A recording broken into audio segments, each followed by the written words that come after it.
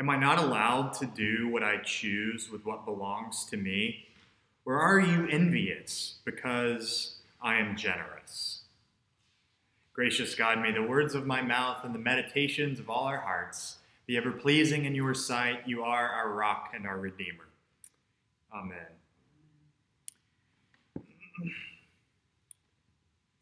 In his 2005 commencement address at Kenyon College, This is Water, David Foster Wallace highlights the difficulty of giving attention and care to the most obvious, elemental, unmistakable aspects of our lives. He begins the address with a comical little parable about two fish. So there are these two fish who are swimming along in the ocean when a wise old fish swimming the other way shouts, "Morning, boys, how's the water?" The two young fish swim on for a bit, and then eventually one of them looks at the other and goes, "What the heck is water?" Wallace's speech, which I commend to you, is about the singular challenge raised by these two young fish. How do we as people gain the awareness, the attention to see and notice the most obvious and elemental of things, the water in which we are immersed? For Wallace, it takes prayer and practice and attention to gain this miracle of sight, to be able to see what is right in front of you, and to learn to say over and over again, "This is water, this is water." Jesus' parable for us this morning is like an icy splash of water to his disciples' faces. And he's trying to shake them awake, to recognize the water in which they are immersed, called the kingdom of God. On the surface, this is surely one of the strangest, most incomprehensible parables Jesus ever told. And to suggest, as some do, that this is a story about everyone being equally rewarded in heaven, for me, that's just not true. This is one of those parables that I think easily resists being stenciled over our lives detail for detail, such that we see it as a defense of free enterprise or the integrity of private business, or even an argument for equal pay. So what is the central message of this parable? To get a handle on things, we must remember in the first place that at that time, in the first century world, the usual wage of a hired laborer was 1 denarius for a day's work. So when the householder offered and then compensated the workers a denarius at the end of the day, he's giving them the wage that is normal, accepted, we might say in accord with social justice. The workers have no reason to be surprised at all. When they started the day, this is what they were expecting to get paid. Therefore, it's clear that when the householder has a denarius paid out to each of the latecomers, there's no longer a question of a wage which they have earned. He had not promised the latecomers this denarius, for he merely said that he would give them what is right. And they certainly didn't expect to get paid so much. Full day's wage for just a couple of hours of work. The householder expressly asked those grumbling about the latecomer's wage if he doesn't have a right to be generous. What he gives the latecomers, therefore, is not an expression of wages which they've earned, of the justice that applies between masters and servants. Rather, it's an expression of the householder's own generosity, that free generosity. And this, for me, is the central message of this story. That incalculable mercy, even, that grace that cannot be reckoned up in terms of wages and justice. That generosity and mercy which ultimately prevail between us and God.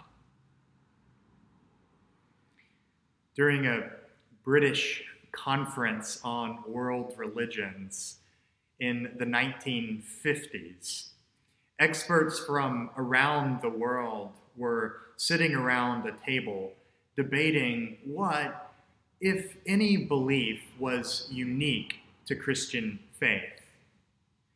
They began eliminating possibilities. Incarnation? Well, other religions, they averred, had different versions of gods appearing in human form. The Greeks had this, for instance. Resurrection?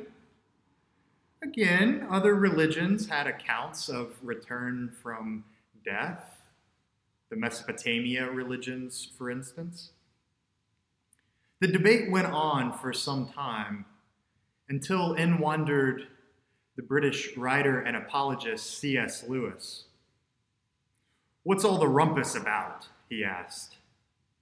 And he heard in reply that his colleagues were discussing Christianity's unique contribution among world religions. Lewis replied, "Oh, that's easy. It's grace. Grace is the water in which Christians swim. Grace isn't just the central message of this parable. I think it's the central message of Christianity. Grace says that all that is hangs on the free gift of the love of God. From distant galaxies to buzzing electrons, from angels to aerosols, it's all a given, resting on the infinite act, that generous act of God. And grace, it seems to me, is the truth that humbles us, even as it raises us up. It reminds me of a story one of my fellow seminarians used to tell about how he ended up pursuing ministry and attending seminary. He tells the story of the night he became a Christian when he was 16 years old. It was also the night that he wrecked his father's Buick. He had been drinking, and so had everyone else in the car. My friend said he called his dad, and he told him. And the first thing his dad said to him was, "Son, are you okay?"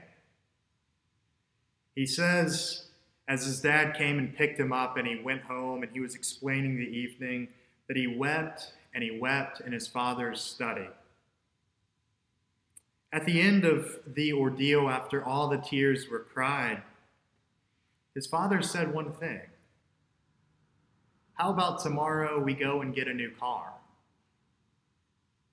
My friend said he knew he would go into ministry because of that evening.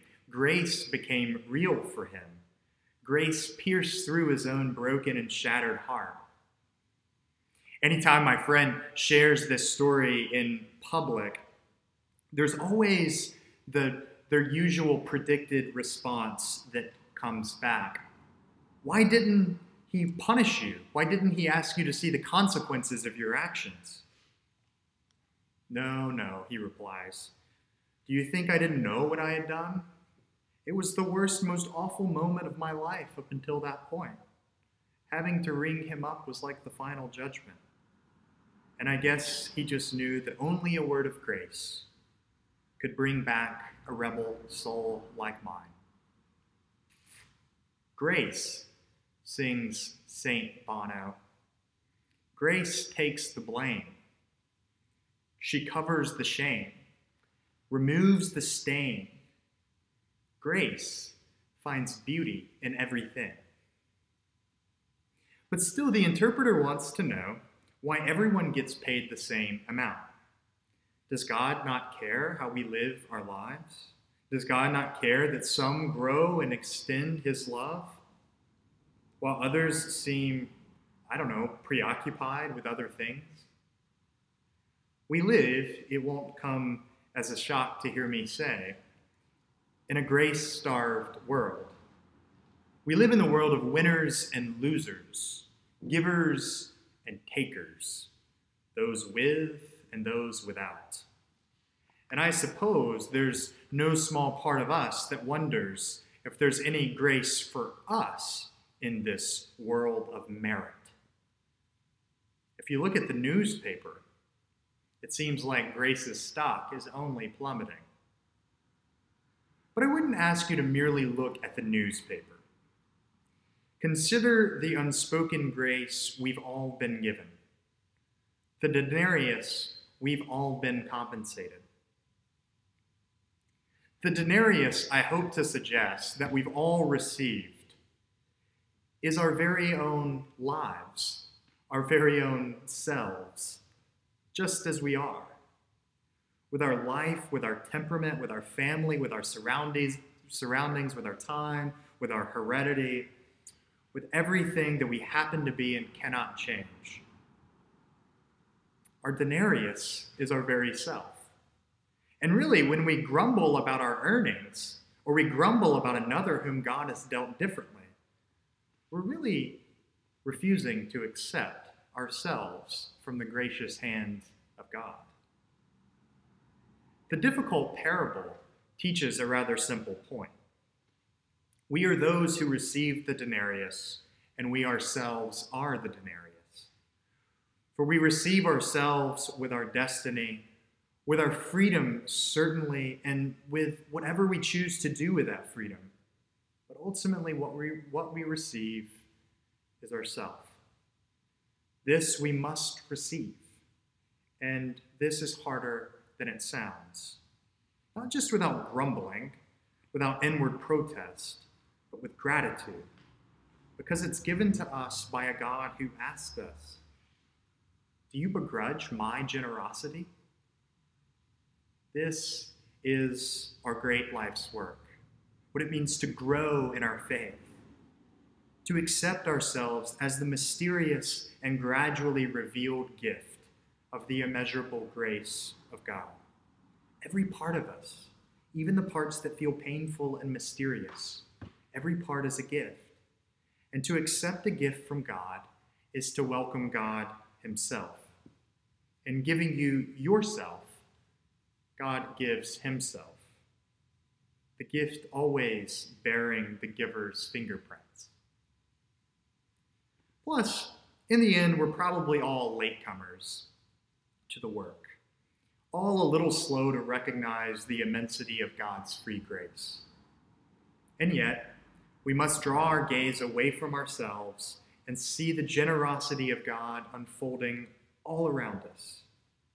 This is the work of prayer and maturity, to gain the vision to see God, not as distant and begrudging, but as here and now.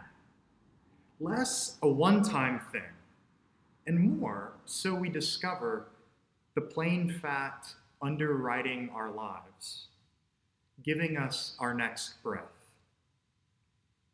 The grace that is the very water in which we swim.